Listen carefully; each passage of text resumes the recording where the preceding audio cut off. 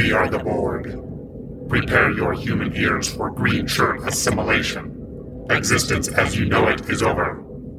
Cameron's transformation from next generation newbie is well underway. Will someone please explain the holodeck to me? Co-hosts Marcy and Rob are adding their biological distinctiveness to his. Ugh, gross. And I quit. Arnold doesn't like it. This week's episode, Family. Resistance is futile. Tomorrow is my birthday. Hey. Yes. Happy birthday. And I realize that it's going to be the most low-key birthday I've ever had. Generally, I think our group of friends, especially from Alaska, are super about, like, having big costume parties. Like, Cam always does it. No. And I feel like I love to have, like, a costume party. So I guess I'm a little disappointed, but also I've just become more and more antisocial to the point that, like, now I'm, whatever. Welcome the pandemic with open arms. Yeah, I'm just like, as I stay more alone, I want to be more alone, which is probably just depression, but anyway.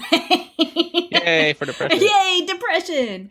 But I was thinking about, like, what my best party ever was, and it was the party I did, the 1920s party, speakeasy party I did. Oh, yeah, that was the one we couldn't make it to. Yeah, that was, like, why it was the best party. The ultimate party. That was not the reason, but, like, I sent out, like, handwritten invitations. It was an amazing invitation, folks. And you couldn't come without a costume. And I said you had to bring a candle because it was, like, a lights out party and, like, everything was lit by candles. And you couldn't have your cell phones on. And people actually, like, talked to each other because they couldn't be on their cell phones. And the ambiance of the candles, and, like, everybody stayed, and we had, like, this little handmade booklet that had all kinds of, like, cocktails from the 1920s, and people were, like, making their own cocktails. And so I'm not really disappointed that I can't have a party, because all I have to do is imagine that time, and I go back to it. Well, hello, listeners, and welcome to this week's episode of Green Shirt.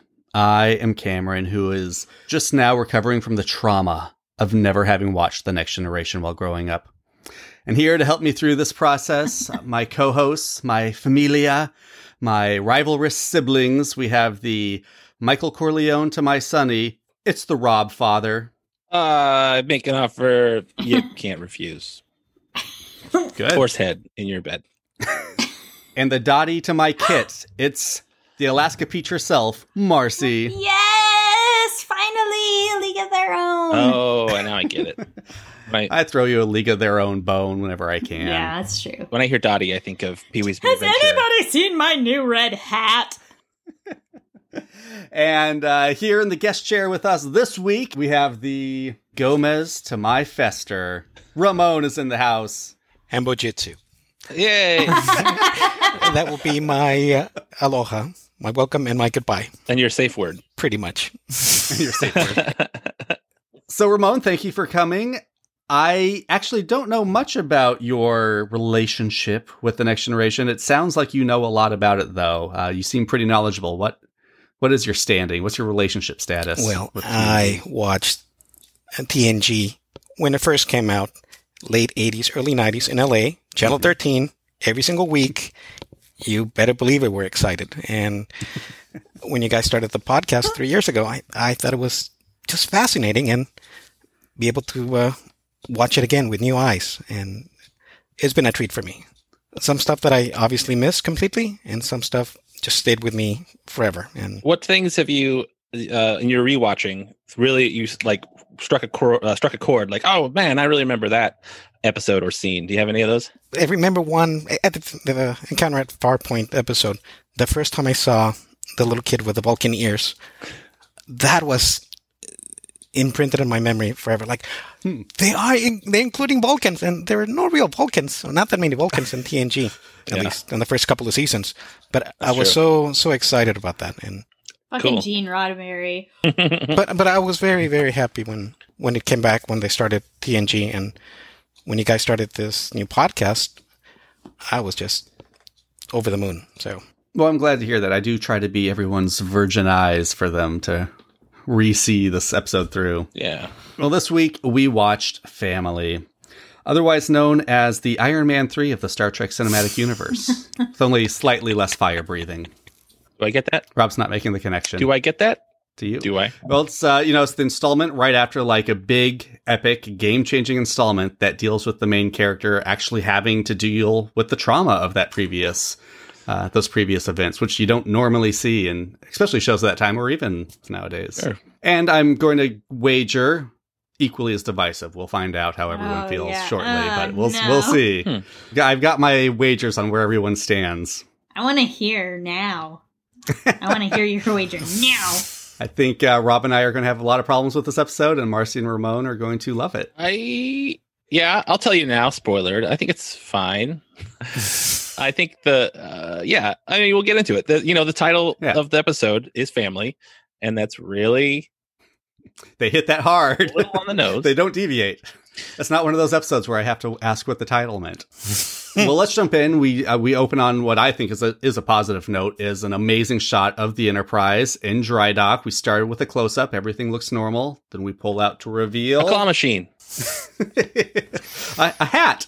An Enterprise hat. I like it. Yeah. I gotta say, the repair dock was listed as McKinley Station. Yeah. I automatically thought, the Denali Station. Yeah. Got the name Nice. changed. That's right. Gotta be appropriate. Oh, that's good. I knew McKinley was probably a bad man, so I like that. Yes. I like that. I was like, I wonder what Space McKinley they named him after. That's right. That's right. For anyone in the audience who doesn't know, there's Mount McKinley, but it's actually Denali to anyone who's in Alaska. And they finally officially changed it to Denali. Thanks, Obama. Yeah. Yeah. Thank you, Obama. I do still kind of wish that we had seen some battle damage on the Enterprise at all in the last 3 episodes. They keep talking about how damaged it is and how it needs repairs. I mean, I know that they probably just have the one model and they don't want to scuff it up, but I'm just saying a little battle damage goes a long way for a 13-year-old boy. Are you a 13-year-old boy right now? There's Mentally, one inside me, yes. Forever and always. Were you a child who, when I knew somebody that if their little toy car crashed into something, they would have to take a hammer to it and do destroy the car? Like, I got in one accident, so it is total now. Ruining the toy. I don't remember. But, Maybe I did. I did love the little Hot Wheels that you could run into stuff and then the hood would flip over and show battle damage. I love those too, yeah.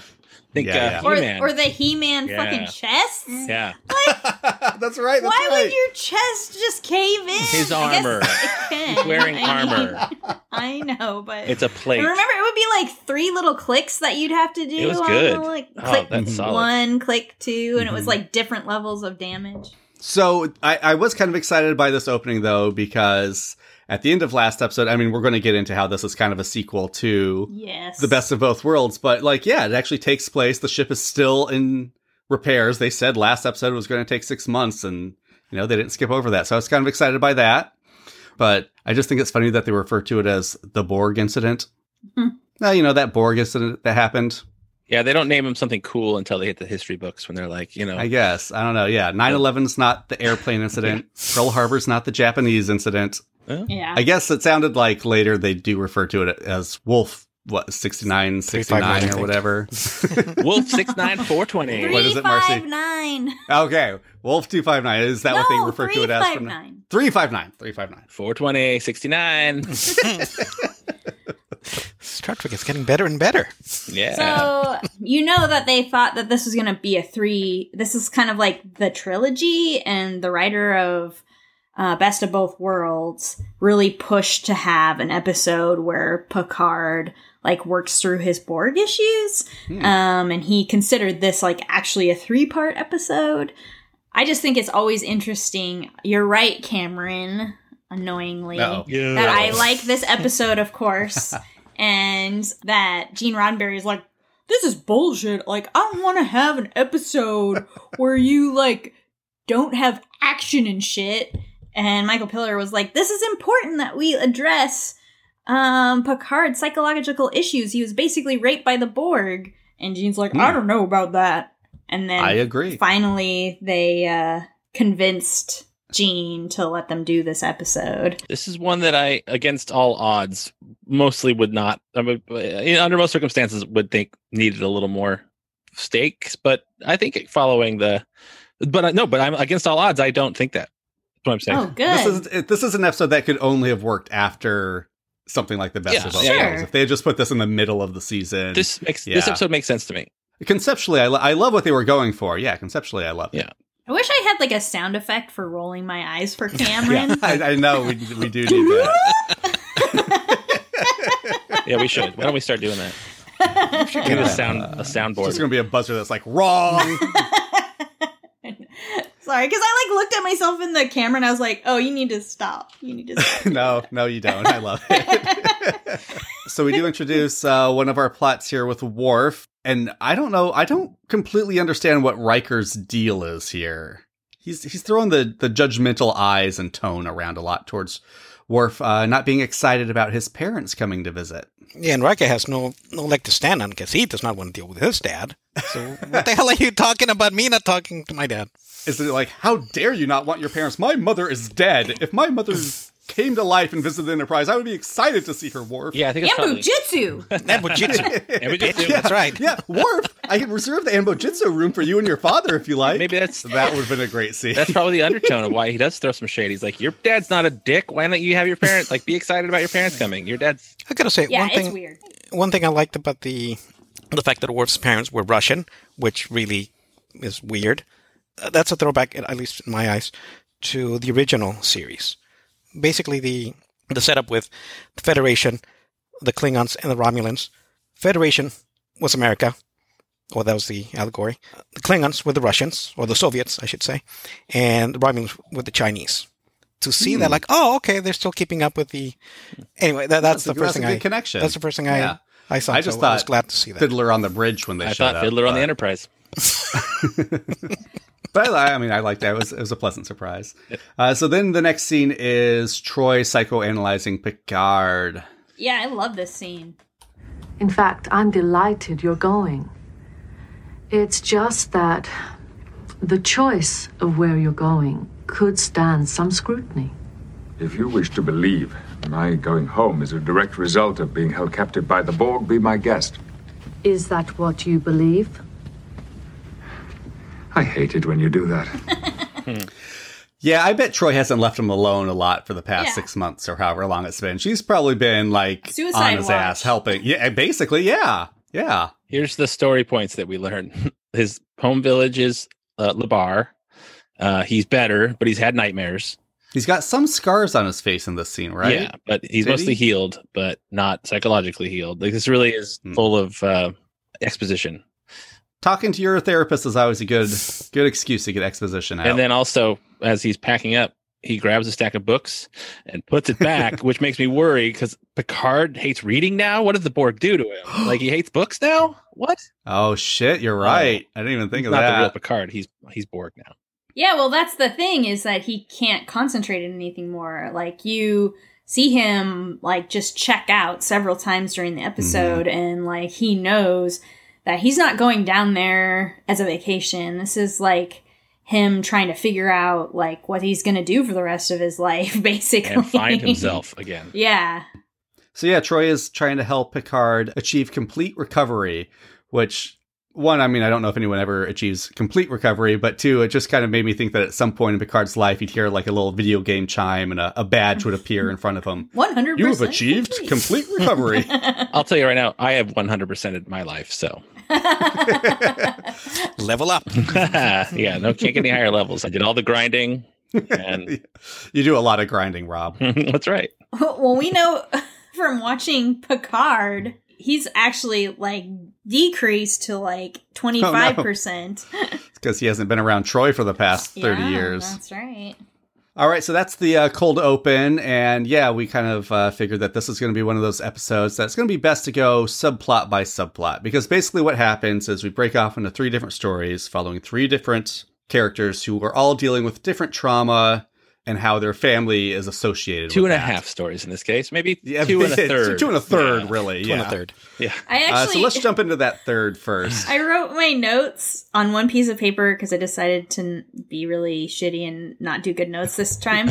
And, like, Picard is 1/2 of a page.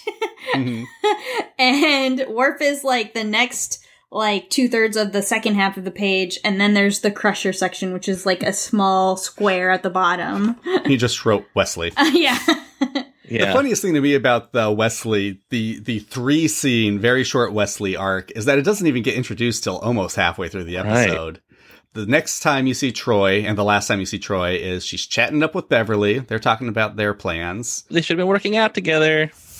Oh, or shit. Abujitsuing, maybe. That's right. Or grinding. I mean, I know you're making fun of that, but I actually really enjoy the friendship scenes of theirs. I wrote Bev, Troy, best friends. Bev, yeah, Troy, best friends. I love it, but then it, like, again, doesn't pass the Bechdel test where, like, everything is about other people. I mean, they're definitely caregivers. There's a therapist and a doctor, so of course they're going to be, like, talking about other people. But at one point, it would be nice, like, if it was about them instead of other people. What is going on with Troy and Riker? Because the last time they were shore-leave, they went off together to one of their old stomping grounds, and now they're doing it again. Yeah, I mean, they are together. What is going on? They're friends with benefits. Okay, I guess friends. So with benefits. They're headed to Angel Falls. Beverly is like, Venezuela. So I was really hoping Troy would be like, oh no, it's just a strip club in Brooklyn, New Jersey. Yeah. Angel Falls. There's ladies' night on Tuesdays. They bring in the Jack Crusher suitcase. Yeah, they do. Jack Crusher suitcase. Jack Crusher on the case. Literally, his name was on the case, as was the Stargazer. Is that negligee that she pulls out of there? I was wondering, like, what the fuck is that? Like, maybe she had sent him to, like, smell in bed on the Stargazer. It was the Mormon underwear. What is that? I can never remember what the Mormon underwear is called. I just call it Mormon underwear. It's called Mormon underwear. Yeah. We should just fly through this subplot. They find a USB stick with a last will and testament of Jack Crusher or whatever. That was just a message he made for Wesley when he was young. We do find, I mean, this is a big moment. We find out that Wesley's finally legal. I mean, he's 18. He's just 18. Yeah. No, we know that Wesley doesn't have to worry about the Traveler returning because he's 18 now. That one was for you, Alex, if you're still listening. Oh, Cameron. Oh, yeah. The Traveler. Also, you get to see Jack's old uniform. I always like seeing those old uniforms. She should have brought out an old VHS tape. Like, I don't even know how we're gonna even watch this thing. And I don't believe for a second that Beverly had never watched that video. Like, no, I don't believe you. Like, no, you'll be playing it on a loop. She would be like masturbating to it. Yeah. He's like, I love you, Wesley. And she's like, yeah.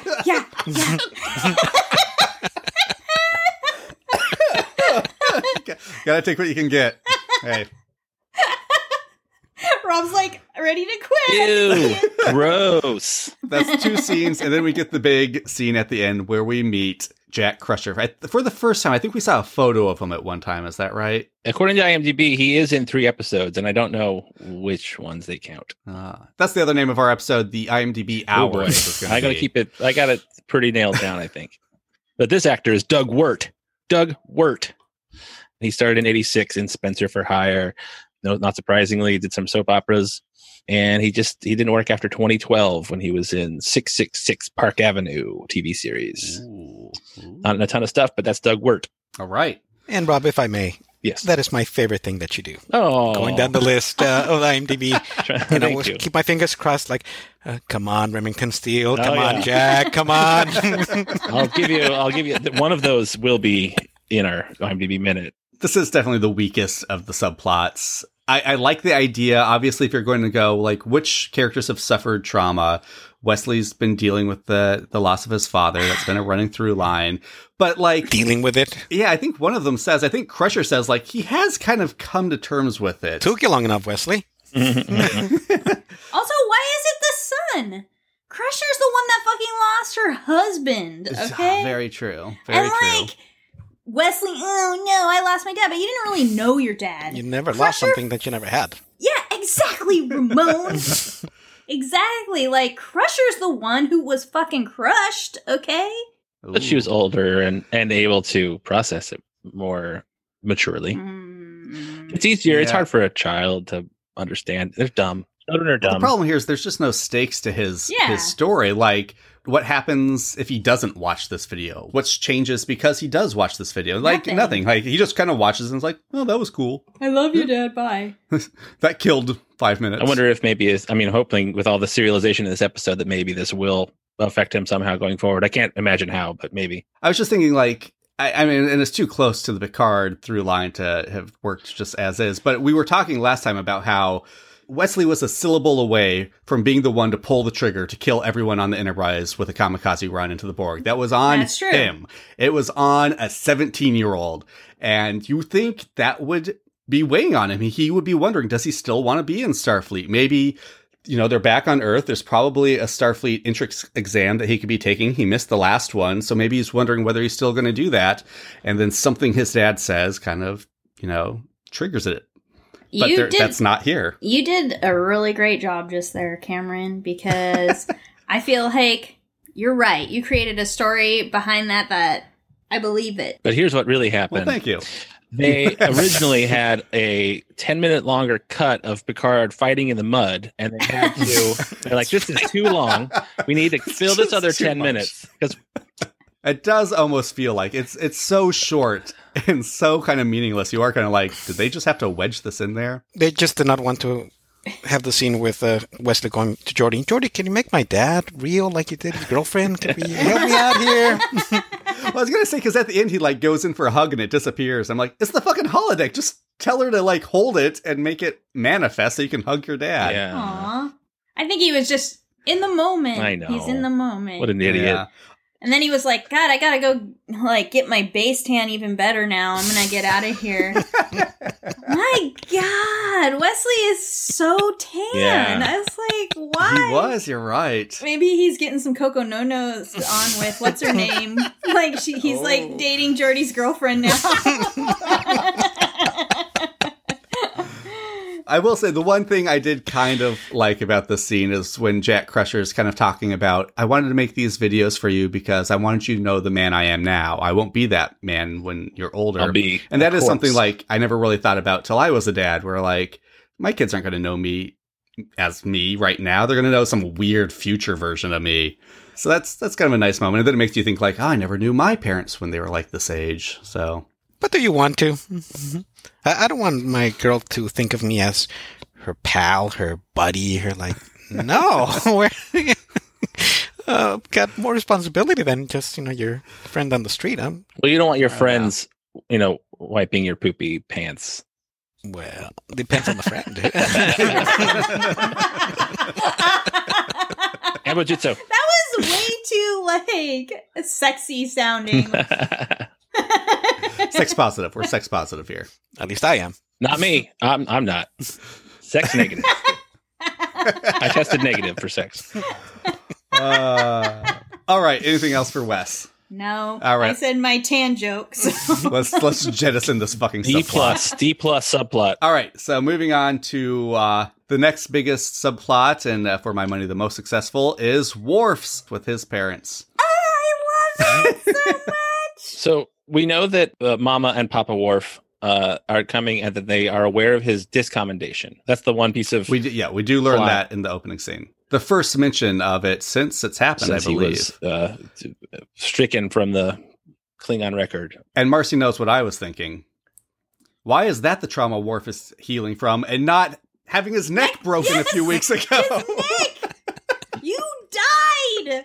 No, that's what he gives his family to help him through. Nobody gives a shit about dying on the Enterprise, dude. For the record, he was dead for only a few seconds. Yeah, that's not a big deal. What if he forever after has some kind of injury that he keeps just hurting himself, his neck? He's like, oh, my neck, I can't go on that away mission. A trick neck. Remember that time I broke my neck? I can't do it. I got a letter from Crusher. Okay, so transporter room. O'Brien, let's listen to it. Yeah. No. My mother is never on time. It is so human of her. Well, women. Okay, I'm going to pause it right there. Thankfully, the only reason that gets saved is because Worf is having none of O'Brien's sexist bullshit there. Yeah, that's bad, O'Brien. And then, as we're about to hear, O'Brien's probably just learned it from his dad, it sounds like. I'm not looking forward to this. I wish they would come so it would begin and end sooner. I know what you mean, Lieutenant. Unlikely. Last time my old man was on board, I found him chasing Nurse Stanton around a bio bed in sickbay. I'm not concerned about my father chasing nurses. But it's always something with parents, isn't it? Yeah, that was humor back then. Although I did, despite the weird sexist stuff, I did feel bad for O'Brien because he kept just trying to relate with Worf, and Worf just kept deflecting him. Yeah. No. Right. No. You don't understand. Well, what I do love, though, is that Worf is, talking shit, and he's not having any of O'Brien's shit. Yeah. And then Mama transports in, and he's, got this enormous smile, a real smile from Worf. And he goes up and he's like, Mommy! Basically, he doesn't say Mommy. I don't know if I saw the same scene. But, okay. He kisses her, and, the whole rest of this subplot, Mom has her arm touching Worf, or she's, holding his arm. He basically walks around with his mom, the whole time. And I'm like... He's her little baby. I love it, because he's, annoyed, but it doesn't matter, because she's, with him the whole time, and he's, supporting her and making sure, she's safe and all those things. And even though he's annoyed by his dad, it's still, a loving family annoyance. Wait, who's he? Worf. Worf Rozhenko? Who we find out is his name. Right, well, his full I wondered name. about that, because they still call him Mr. Worf, as though Worf is... They do, yeah. And I looked that up, actually, and he never really took on Rozhenko as his... it's Worf, son of Molg, is his full... Yeah. Okay. Anyway, he loves his mama. Do you want to learn about her first, or him first? Let's hear them both. Okay, let's start with the father, Papa Worf. I'm calling them Papa Worf and Mama Worf. I like that. Absolutely. He is Theodore Bickle. He's in 156 damn things. Started in 1951. He was a man at a newspaper vendor, uncredited. But his second role, though, is the African Queen, which is a classic. I love the African Queen. He's the first officer on the African Queen. Anyway, he was in pretty much everything in the 50s and 60s. Just everything. Twilight Zone. Was he in Fiddler on the Roof? He was not, actually, oddly. Oh. Little House on the Prairie, though, and Charlie's Angels, Ooh, Little House on the Prairie. He was a voice on the Amazing Spider-Man cartoon as Mandak, Fantasy Island. Oh, he is the voice of Aragorn in the Return of the King cartoon. Oh, snap! TV movie, I guess. The Return of the King TV movie. Yeah. Knight Rider, getting through there. Let's see. Just the one episode of Star Trek. Babylon 5, and there's a bunch of Murder, She Wrote. And then he's also in one of the second to last role in Jag. You got your wish, Ramon. Ramon was crossing his fingers the whole time. Let's see if you can get a bingo this episode. And then Georgia Brown is Mama Worf. Georgia Brown. Sweet Georgia Brown. Yeah. That's a great one. She started acting in 1956 in a bunch of random stuff like Lock Up Your Daughters! ! Is the name of something. She will be in 2 episodes of Next Gen. Fish Police. It's no Cop Rock, but it is Fish Police. It's my other favorite thing to mention. And then she hasn't, I don't know, I didn't check if she died, but she didn't do anything after 2001, so I suspect let's not find out. Foul play. So thank you, Georgia Brown. I do love Papa Worf here, though. There's this fun exchange. Your father has been so looking forward to this. Yes, I want to see everything, the whole ship. At home, I have all the specs and diagrams of the Galaxy-class starships. I just love the idea that Sergei Rozhenko's den at home basically looks like a 90s nerd's bedroom with starships, specs up on the wall everywhere. I do like Papa Worf's exasperated look, but I wanted to go there, and his face, I've done that so many times. Well, but yeah, I love his excitement about it, and that you kind of expect him to be more of a Worf-like person who's really taciturn, but he's not.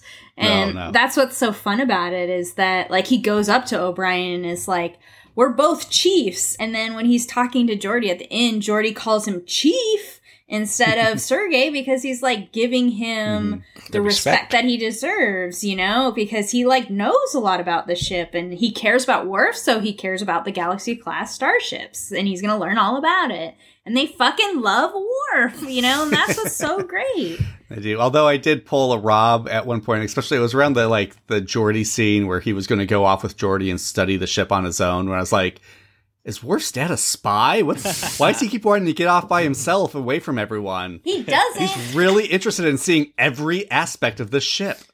Yeah. You thought that it was Worf who was working for the Klingons. Was his dad the whole time? Maybe his dad was the one that sent the code to... Oh, shit, yeah. No. It's been a long con. He wanted a Klingon son, so he arranged the whole thing. Oh, no. Oh. What I love also about this scene is that we hear about the fucking Arboretum again. Yeah, we better fucking see that Arboretum by the end of the season. No kidding. That's like 3 references to it in the last... Chekhov's Arboretum. They talk about it in the first third of the season. They have to pay it off by the end of the... Better see a tree branch or at least a fallen leaf. See him come out of the door and brush some leaves off their shoulders at some point. Got out of the Arboretum! Then he takes them to 10 forward. I don't know about you, but this is like the first time I feel like Guinan's just being kind of weird. Guinan's always kind of weird. What are you talking about? Really, usually there's like she's behind the bar and there's like a reason for her to be there, but like Sergei and Helen are just like standing there. And then Guinan's just like, she sort of just like she's like, oh yeah, people like to stand and look out the window, and you're like, where the fuck did you come from, Guinan? Yeah, I agree. And she gives this like really weird speech, and then she's like, by the way, I'm Guinan, and they're like, oh, thanks for spouting all that wisdom at us. And then they sit and talk, and then they bring up the prune juice. This is funny because this, I think, is like easily the best scene of the entire episode. I know, it's fun. Marcy's like poking fun at it. Well, but I like it, but it's just like, it's strange. It's like the first time I feel like Guinan is a little off, like a little creepy, a little serial killer-ish. Marcy, I enjoy that little scene. And I think that's just a new manifestation of your newfound antisocial tendencies. Oh, that makes sense. You don't like 10 forward anymore. That's true. Any scene that happens in 10 forward, you're like, I don't want to go there. Why would that person talk to me? Chatting with a bartender with fantastic stories? Like, sign me up. Eventually, Marcy's going to be against any scene that has 2 people talking to her. Just someone by themselves in silence. Thank you. That's what I want. Give me that Jack Crusher USB. Oh, yeah. I knew that would make Cam laugh. Do you guys think the prune juice callback is probably one of the most important serializations? Just keep bringing the prune juice most important, back. I think. I hope that it becomes a major plot point in forever. In Deep Star 6 or whatever. Yeah, DS9. It's gonna be Worf drinking prune juice and O'Brien just with shoulder injuries from kayaking. Is that all Deep Space Nine is? Every episode. Yep, that's all. That's what I believe now. How come you never gave him prune juice? I beg your pardon? He said he'd never had it till he came here. Now he can't get enough of it. Worf? He never wanted any human food while he was growing up. Everything had to be Klingon. I learned to cook rock egg blood pie. However, we never quite learned how to eat it. When Guinan says that he can't get enough of it, you picture like he's got a prune juice problem, like just surrounded by empty glasses, just like, oh, I can't get enough of this damn juice. And then he was like just shitting everywhere. That's what I think of with prune juice. And Klingon shits. That's not pretty. That's really his pain sticks. It's not pain sticks. It's just like drinking prune juice and like going to the holodeck and just shitting everywhere. Actually, Cameron, according to the Wikipedia, Klingon shits are very pretty. Oh, I think it goes from rock egg blood pie to a rock egg blood pile later. Like, no, thank you. I think Ramon wins the t-shirt phrase of the day. I'm going to put that on a t-shirt. Where would Worf go to relieve himself? Oh boy, Geordi's room or Wesley's room? Wesley's room.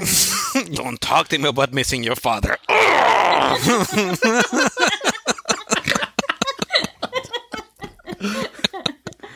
And on that note, I'd like to play what I think is the most heartfelt exchange of the episode. Oh, good. I'm afraid that Worf feels that We do not understand him. Well, part of him may feel that way. There's another part that I've seen. Part that comes in and drinks prune juice. Part that looks out the window towards home. He's not looking towards the Klingon Empire. He's looking towards you. That's sweet, Guinan. Do you think that's true, or is she just telling her?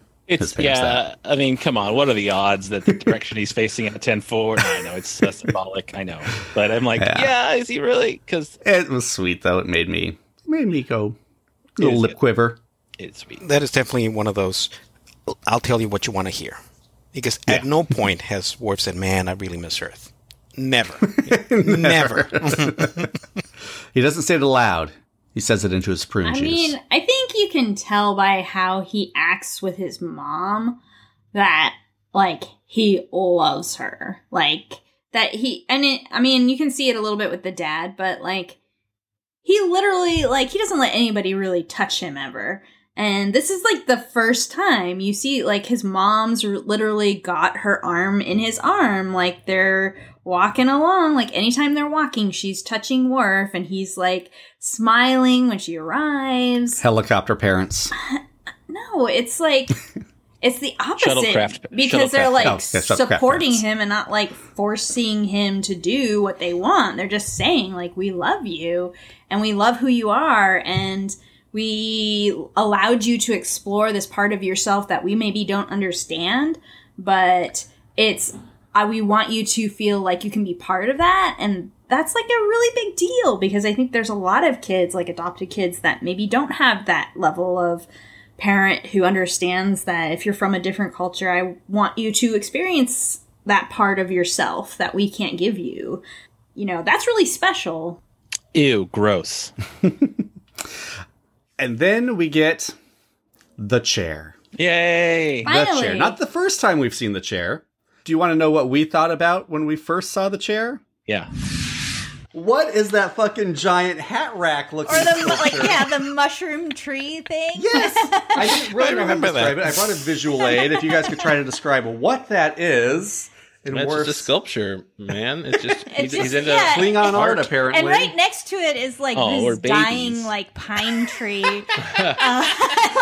Next to the sculpture of like apparently Klingon representation. It kind of looks like the trees. most gothic Dr. Seuss tree. I don't know. Yeah, it's like has mushroom bulbs. Kind of like a butt plug. Like I don't know. Or a massager. It's we named pretty much everything that we thought it could have been, but a chair. I don't think any of us thought that. That's a pretty good. That sounds like a pretty good podcast. What is that? He has replaced that cactus Marcy mentioned with a vanity. That's what he's doing. He's checking. He's at the vanity. Ends. He's looking at his split ends on his hair. Well, no, remember Mama said you grew your hair out, so he's looking at his hair. I get that, but he has this chair set up with a mirror. That just seems very unwarf-like. No, it's on a stand right next. Like that's the only purpose for a chair to be there, so he could look into that mirror. We should try to see if we can get an animated GIF of him dismounting from that chair because it is bizarre how you sit in it. Like the way you sit in it. I think he must have made it up on the set that day. He's like, well, I guess today's the day we find out how we sit in this chair.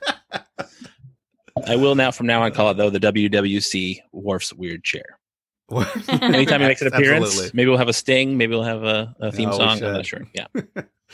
Is he embarrassed by his parents or is he just acting out because he is afraid of this conversation? I mean, like he asks them to be more reserved and he seems embarrassed by them, although they're not really being that embarrassing. I mean, I guess you're always, no matter what your parents do, you're going to act like it's that is standard. That absolutely. They're telling embarrassing stories about him to Geordi, and I don't think I think Worf's, because he keeps saying no one can understand. So I think he believes that like they don't understand how traumatic it is for him. He doesn't think that they could even conceive that this is as big a deal for him as it is, and that's kind of what makes the moment when they bring it up meaningful. And he also he wants to bear the dishonor alone. He doesn't want to, he clearly loves them enough to not want to burden them with this bullshit. I do love the moment where I think it's Mama Worf says something about like, I know you don't think we can understand. And the daddy's like, we don't have to understand. And I think that's the thrust of this arc. And honestly, it goes on like a few sentences more and I think that don't work quite as well. But I mean, it's that aspect of we don't have to understand to be there for you and to help you through it. Well, I think they know that he's been dishonored and it's like Klingon to take it alone, even though he's been raised human. Mm-hmm. And that's why he doesn't want to talk to them, because he knows they're going to want to bring it up. And then when they do, I think, like you said, Cam, like the best part of it was that, like they said, we don't really understand what's going on. Like you sent us this email and explained it. It's correspondence. Yes. But we don't really get it, but we love you and we're human, so we're going to tell you. And then they hold hands. I noticed that. Oh, so cute. And he smiles. His smile is really smiles. I noticed that. That was very. Yeah. And I'm touching my heart right now during my whole speech because it really what are you is touching? Sweet. You don't want to know. Don't. Yeah, hands up, boys. Let me see 'em. Okay. I'm sorry, just heartfelt monologues really do it for me, okay? It's a kink. Sex positive. Come on, guys. I'm not the only one. I like how your excuse for everything is like, sex positive, I'm masturbating. Like, fuck you. Yeah. Marcy, that was sex positive. You just jizzed in my face, you asshole. God. Don't be so judgmental, okay? Like, that's like Rob's favorite thing to say on this podcast to me. Don't slut shame, Marcy. Anyway, it was a sweet moment. Let me mansplain slut shaming to you, Marcy. Thanks. While I'm manspreading. So. All right. Well, anything else for Worf? I just want to see Marcy at a bar now with a chatty bartender and just going nuts on the guy and telling him just shut growing the her fuck up, you face shrink monkey, and get back in the bar. I don't want to talk to you. I don't want to see you. If my glass is down to 1/3, you give me another drink. And that's all I want from you. Thanks, guys. Did you know it's my birthday today? Bet you didn't even know that. Where's my free drink, bitch? I've been saying that to Guinan. Hey, Guinan, give me my free fucking drink. It's my birthday. Why are you talking to them? Oh, is it because the rest of your race was killed in a genocidal bloodbath by the Borg? Oh, boo-hoo, cry me a river. Give me my drink. Just fill up this drink. That's all I got. All right. For Papa yeah, and Mama no, Worf. it was a pretty good. I've been waiting for Worf's parents for a long time because of Marcy. I love them. Pleasantly surprised. Yeah, weren't they awesome? They were great. They're fine. Oh God, you have like no. They say I just said I was like so... even keel everything. I enjoyed it. It was all right. I will upgrade that too. Pretty good. It's like the same inflection. All right, shall we now get to the plot that everyone came here to hear about? Yes. The A plot. The Picard pants. Oh man, it's a Jodhpur paradise. That's why I knew Marcy would love this episode. A deep V. Man. Oh yeah, that's V. it, Rob. The deep V. Every shirt's a deep V. So Picard goes to Napa Valley, France. So we see Picard try to connect with a child, and his joke just falls flat. It's not bad. He actually is semi-comfortable with this child. And the kid misspeaks, right? Like, the whole joke is based on the fact that the kid accidentally calls him his nephew. Yeah, I'm very confused by that line. The child means to say, you're my uncle, or that I'm your nephew, but he accidentally, like, it's crazy. Like, it's funny how he, I had to watch it the second time to realize that, yeah, he just misspoke. And so then the joke becomes, Picard's like, oh, you're my uncle. If I'm your nephew, then you're my uncle. You guys didn't catch that? Oh my God, that's the first thing I got. And well, I mean, I caught it, but at first I was like, was that just a flub that they went with? But then it's a running joke throughout the episodes. So I'm like, no, a writer wrote that, but it's a really weird line to write. Not to me, not as a non-native English speaker. It felt right at home, and I just went with that. No. I mean, people do that. If you listen to this podcast, we fuck up words all the time. But, like, it's a very real thing. And it's not a very TNG-style writing thing to just have, like, someone slip in a wrong word accidentally. I agree, and that's why I liked it. Not much to say about that actor, David Birkin, but he is in 2 episodes of Star Trek TNG. Is he in Picard? Because, oh God, I want this kid to be a captain when he grows up. He's young Jean-Luc Picard. And then Rene Picard. I don't know if it's even in that order. Maybe we've already seen him. No. I don't think we've seen a young Jean-Luc. No. So he will play young Jean-Luc. Well, I guess there would be a family resemblance. And then you learn in Picard of some sad things that happen. Oh, no. Oh, no. Young Picard dies? He does. Oh, shit. I'll give you a clue. His hair dies. Oh, his follicles. Oh. That child is also in Les Mis in 1998. That's about it. He's in like 32 things, but nothing. Okay. Nice work, guy. Rene, yeah, he was an okay kid, I guess. Actually, I liked him as far as kid actors. He didn't drive me nuts, so good job for that guy. Yeah, but no, the joke I was talking about is when he pops out and Picard's like, "Oh, it's a ruffian or something," and the kid's like, "What? I'm not a thief. What are you talking about?" Like the joke just falls flat. Oh, sure. I relate it because it's like a lot of my jokes. Yeah, that's true. You have to say that with such sincerity, Marcy. Some of your jokes I laugh at a lot. Like that one. I laughed at one. Ones where I make fun of myself. I laughed at one time. Let's pull up the audio on that. Andrew and I were just talking about how women like self-deprecating humor the most, because that actually means that you're confident, like if you're being self-deprecating. 2 things I know about women. They love self-deprecation and they're always late. That was spot on. They dial the phone like this. Men dial the phone like I this. was waiting for that. I was waiting for Rob's like shitty 80 comedian impression. So we see the vineyard and their house, and we meet Marie, his sister-in-law. Who he's never met before, but they're like... I know, they know each other, but they never met. Like, what? That actress is Samantha Eggar. 104 thingies, starting in 1961 with a Rob Roy TV series. There's The Murder, She Wrote, which you'll find a lot, Magnum P.I., Matlock, and just the 1 episode of Next Gen. Oh, here's the important part. Hercules, she's the voice of Hera.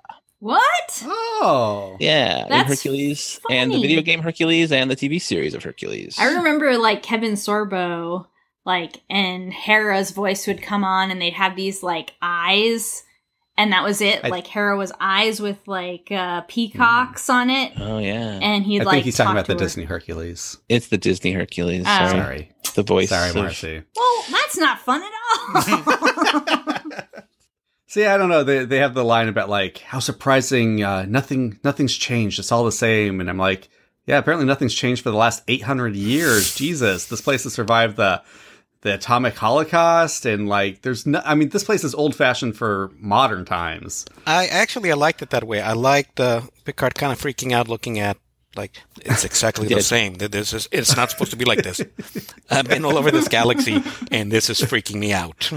Yeah, he did have the struggle on his face. He clearly was like having a little moment during that. The real person that's struggling in this is Marie. Yes. If you like watch her face, like she's like, "Oh my God, Jean-Luc Picard, you're so amazing," and then her husband will talk, and he's obviously in love with her and is presenting, like trying to be nice to her, but like every time he talks, she's like kind of rolling her eyes and just like, "I've been trying to get a replicator in here for years. I have to do all the dishes and cook, and he won't do shit." Yeah, he's not doing the cooking. He's like, we need to keep with the old values, like making the women do all the cooking. Yeah. You kids nowadays with your Tinders and your Grinders and your Spotifys. When I was your age. There's a scene later when Marie is talking to Picard, and they're having like a heartfelt, life-changing decision that they are talking about. And someone knocks on the door, and Robert walks up to him and is like, "Don't worry, I got it." Like, what the fuck were you doing, Robert? Yeah.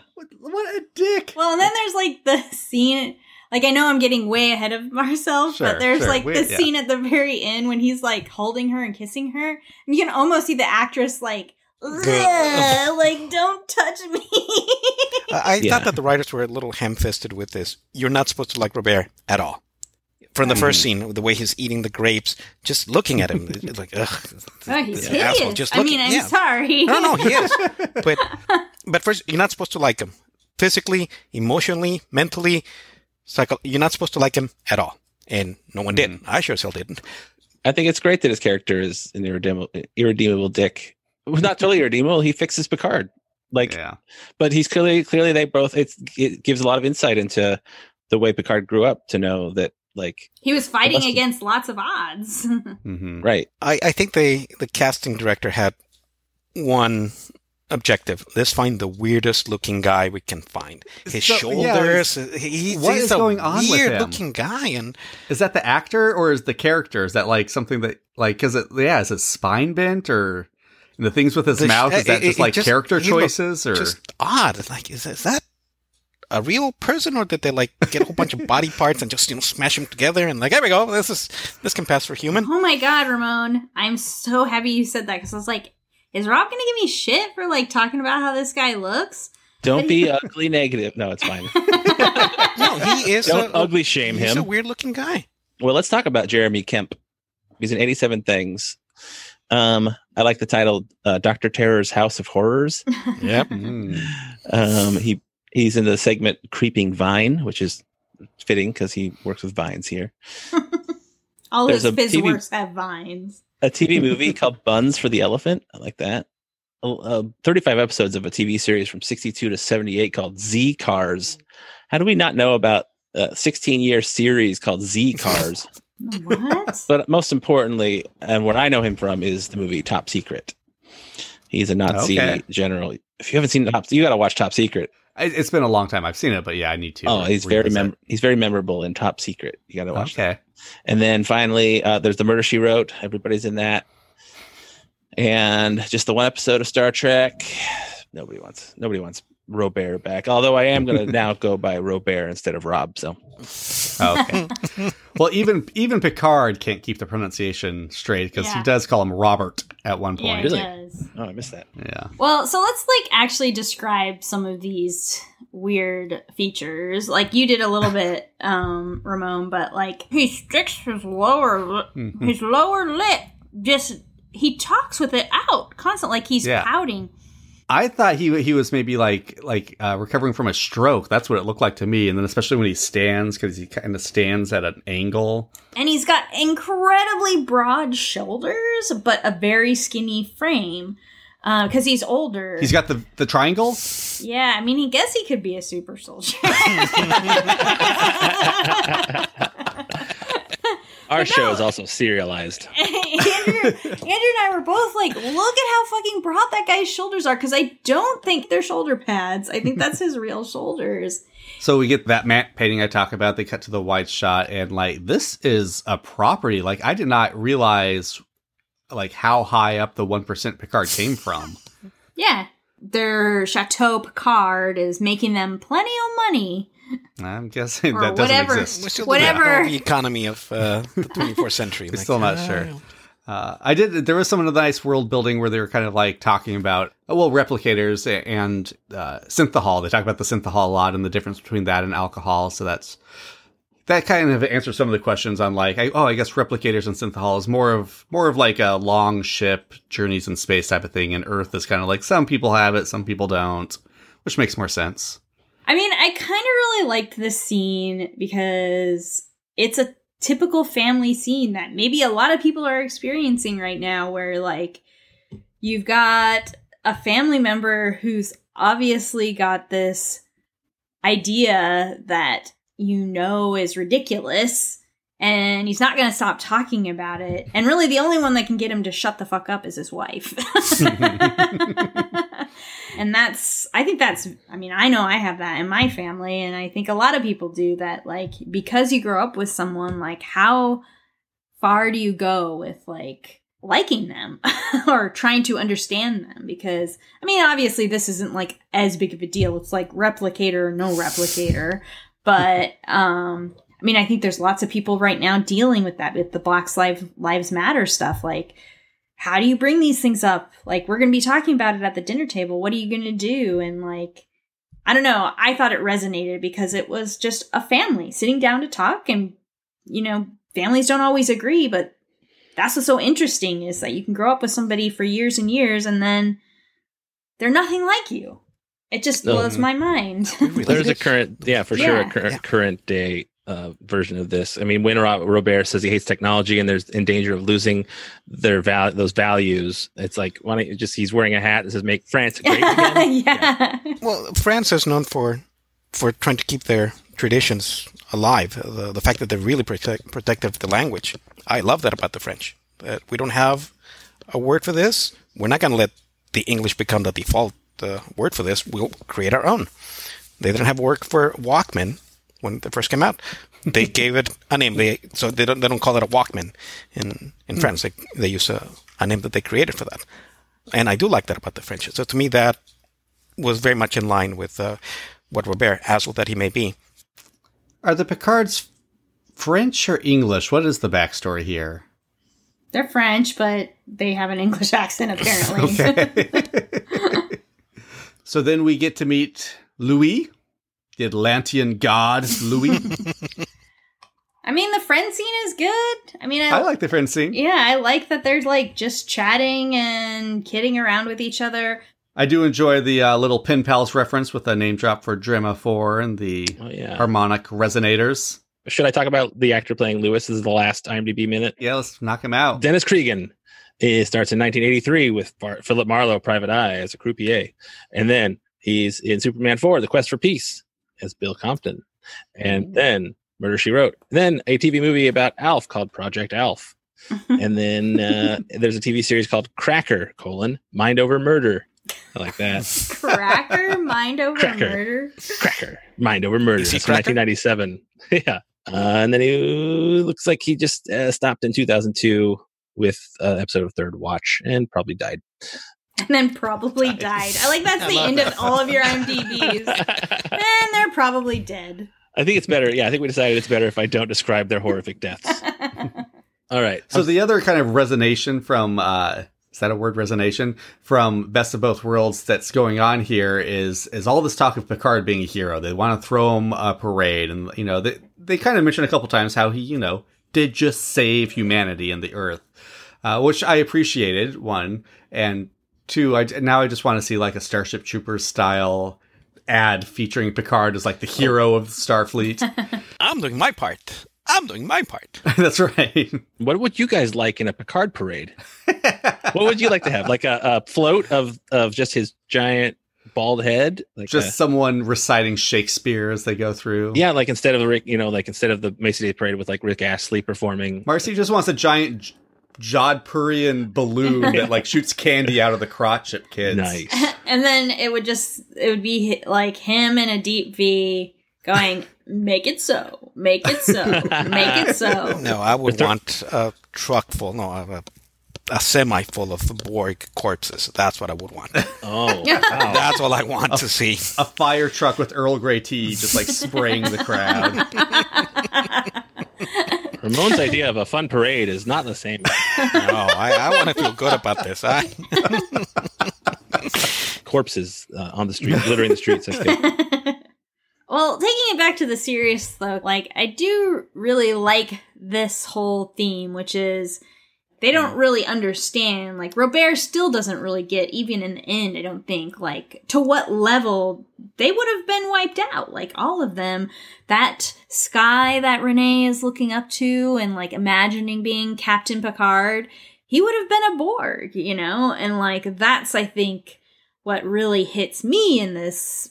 He protected everyone, and in doing so, totally lost himself, and he's still trying to find it, and like he sacrificed everything so that Robert could be an asshole still, and Renee could look up at the sky, and like Marie could regret marrying Robert, and like he took that Borg bullet for everyone. Yeah, absolutely. He definitely did. So he is at this point starting to seriously consider leaving Starfleet to join this Atlantis project. I have memories of seeing the Atlantis project, and I don't know like where this came from. Like in my mind's eye, have this vision of Picard actually going with Lewis and going on a tour of the Atlantis project. And there's a talking dolphin there, and then Jonathan Brandis is there.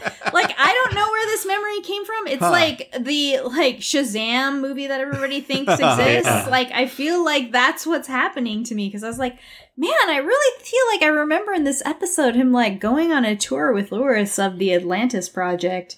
So yeah, they didn't have the budget for that, but it would have been cool. Yeah. For sure. So they go from this episode. The previous episode goes from fighting the Borg, and this episode it goes to fighting an old dude in the mud. Like, it's a funny juxtaposition. To be fair, it was one weird-looking body right there. Like, oh, is this human? I don't know. I think the Borg would be more relatable. And what kind of fight was it, Marcy? an old man fight? It was a barrel fight! Did they throw barrels? Well, they fell over barrels, punched him, and he fell over the barrel. That's funny. For new listeners, there was like one episode where Data threw a barrel, and now we're obsessed with barrel fights. Yeah, well, but there's several barrels in... There's barrel. Every other episode has a barrel. Yeah. But this part where Robert is like baiting Picard, he's so like machination-y, like, I'm gonna bait Picard into running away. I don't know. He knows what he needs, though. It's right. He's right. I guess I think what Robert was doing was like because he didn't do any of this till he learned that Picard might be moving back to Earth, and he's like, "Oh fuck no, we don't want that." Long con to get him back up on his starship and away from me. But also, double bonus. That's what he knows. That's what Picard and help him. This is where my problem with the episode is. Where like I just don't buy that the turn. I don't buy that. That's what Robert is doing. I don't buy the turn. I don't know why. What's the line when he says like, "Oh, did you need me to help you?" Why is Picard like, that's it? Like, it seemed more inflammatory when he said, yeah, I liked bullying you. I don't know. Just this whole scene, I kind of was like, I'm not connecting the dots here. Sure. I don't know. Yeah. That was me. The scene I did like was just before that when they were at the table and Robert's asking him like, so what did happen to you up there? No, I don't care. I'm just curious. Like, I thought that was a really engaging scene. I thought that could have bloomed into something more. Yeah, he thinks he was humiliated. I don't know is that the feeling that Picard is he humiliated? Yeah, well, I think he just felt helpless and guilty. I mean, he's guilty. He feels guilty that he couldn't stop. Because we kind of glossed over that. I didn't really realize that Wolf 25069 253 359. God dang it! One of these days. But Picard was the one who killed all of his buddies. All like every ship, he was in command of the ship at that time. We never liked the Melbourne anyway. I don't know what you're complaining about. Fuck the Melbourne.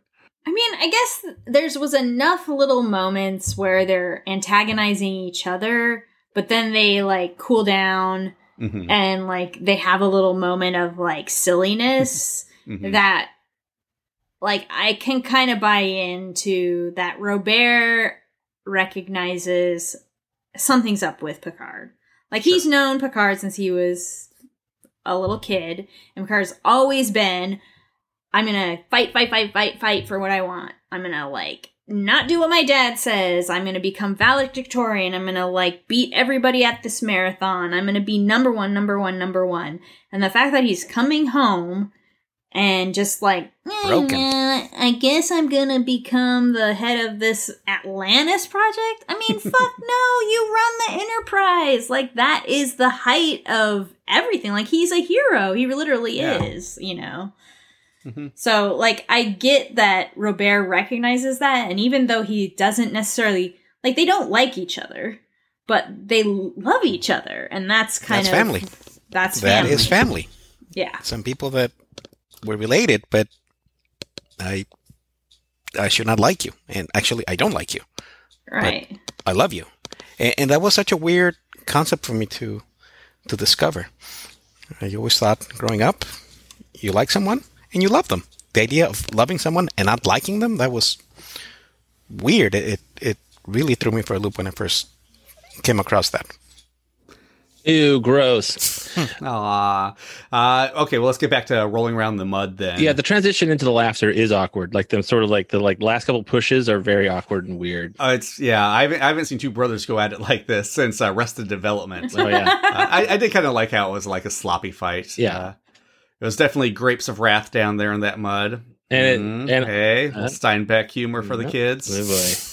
And the music is really weird in it too. Like it's like very ominous instead of like silly. Over the laughter. And so then when they start laughing, you're like, oh, I thought this was going to be like an ominous. Oh, wait, it is, because now Picard is telling his story. It was like very strange. Right. But, you know, when it's decent mud acting after that, pretty good mud acting. And it's in this point, you know, oddly enough, that's when Picard comes clean, when he's covered in mud. Oh, that was a Cam joke. Nice. That was nice.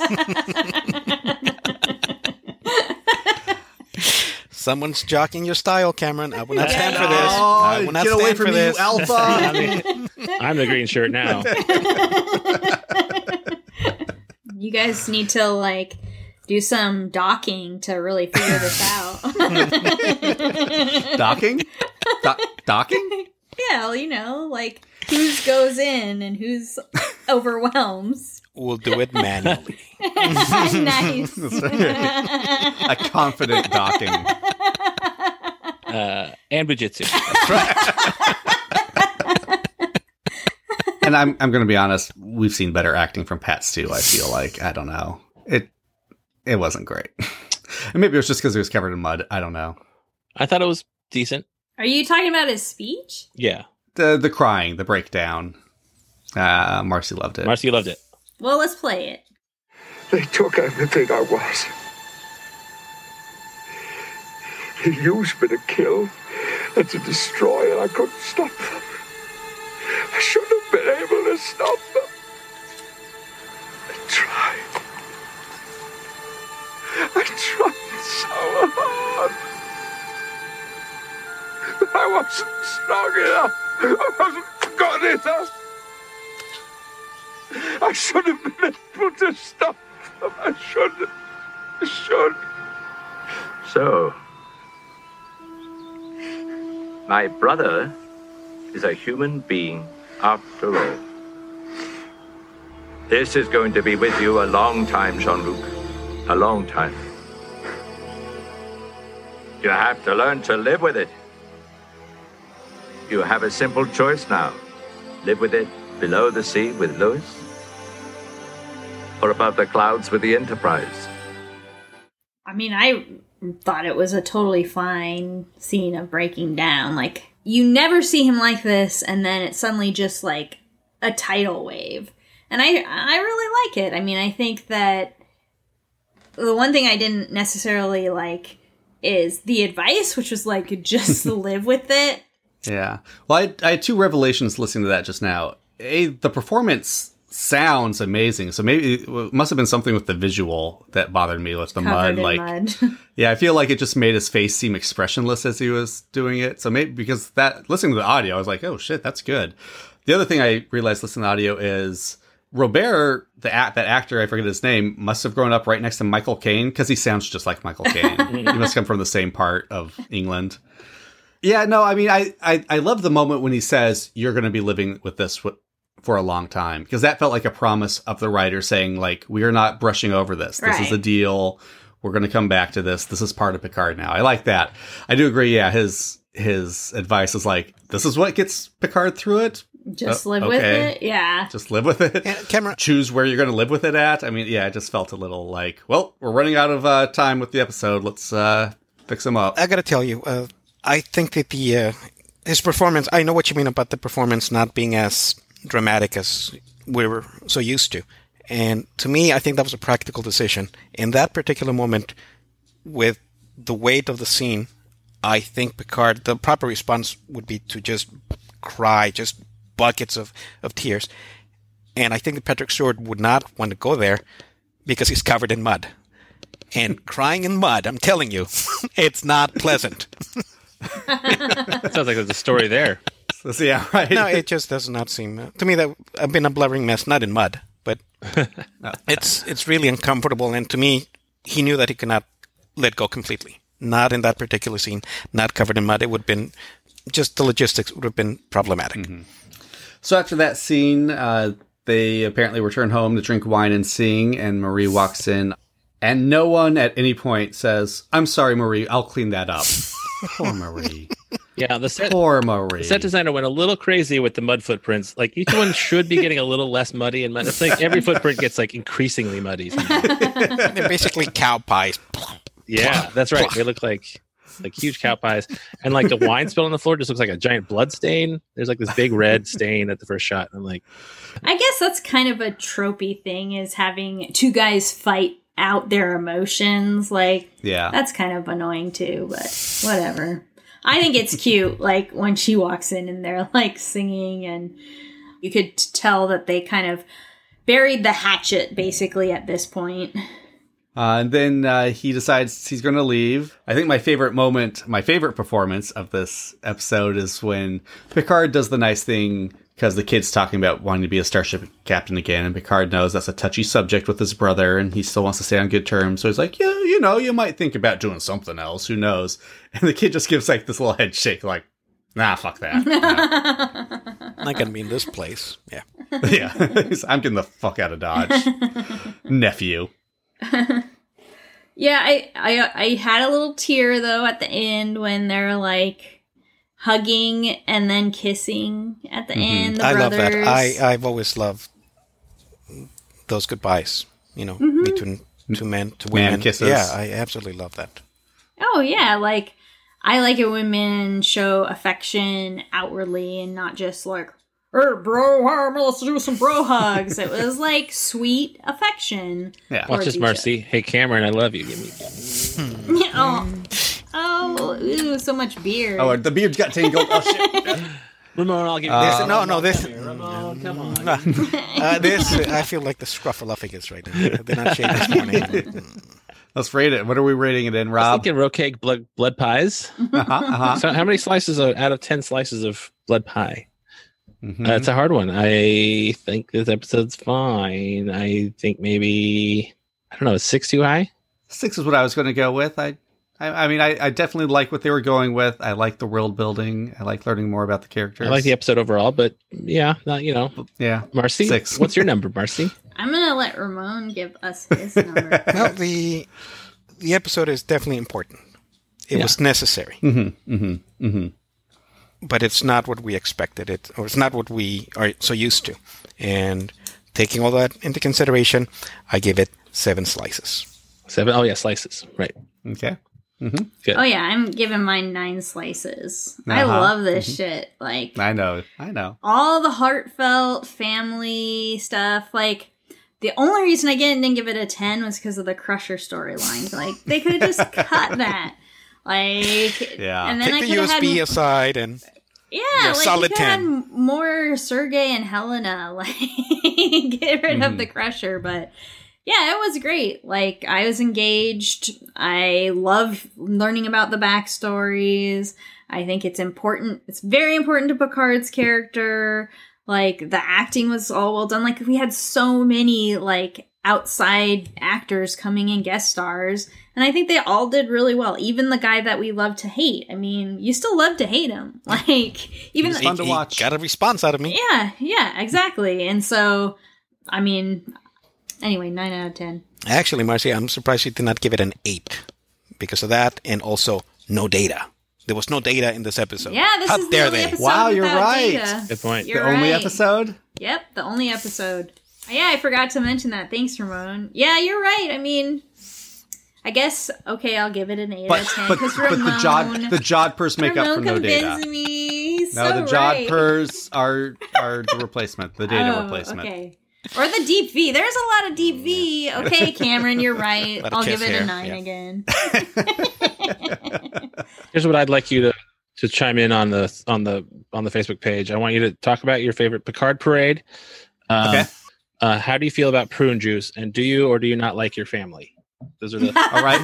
You've got homework, listeners. So get on it. Come to our Facebook page, .com/greenshirt, @greenshirt87 if you are of the Twitter persuasion.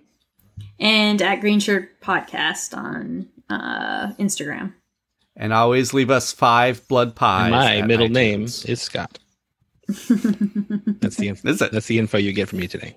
All right. So what's next? Something with a lot of lasers and ships blowing up. I hope. Although we did just have that a couple episodes ago. So Brothers. Brothers. Wait, was that not just that? Did they just replay this episode under a new title? Or maybe, I mean, well, we didn't have Data this episode, so it's got to be a Data episode. And if you talk about Data's brother, that's Lore. So, but what if brothers plural, Lore and Robert team up to take out their brothers? No. Yes. Nice. Robert and Lore together. Oh man, I'm going to write this fanfic tonight. All right. Well, I'm looking forward to plunging deeper into the wet hole of season 4. Ew, gross. Plunging deep. All right. Well, thank you for coming, Ramon. It was good seeing you. And Wojitsu. Oh, I was going to say that. That's great. No. And tune in next week. Bye, gang. Bye. I hate it when you do that.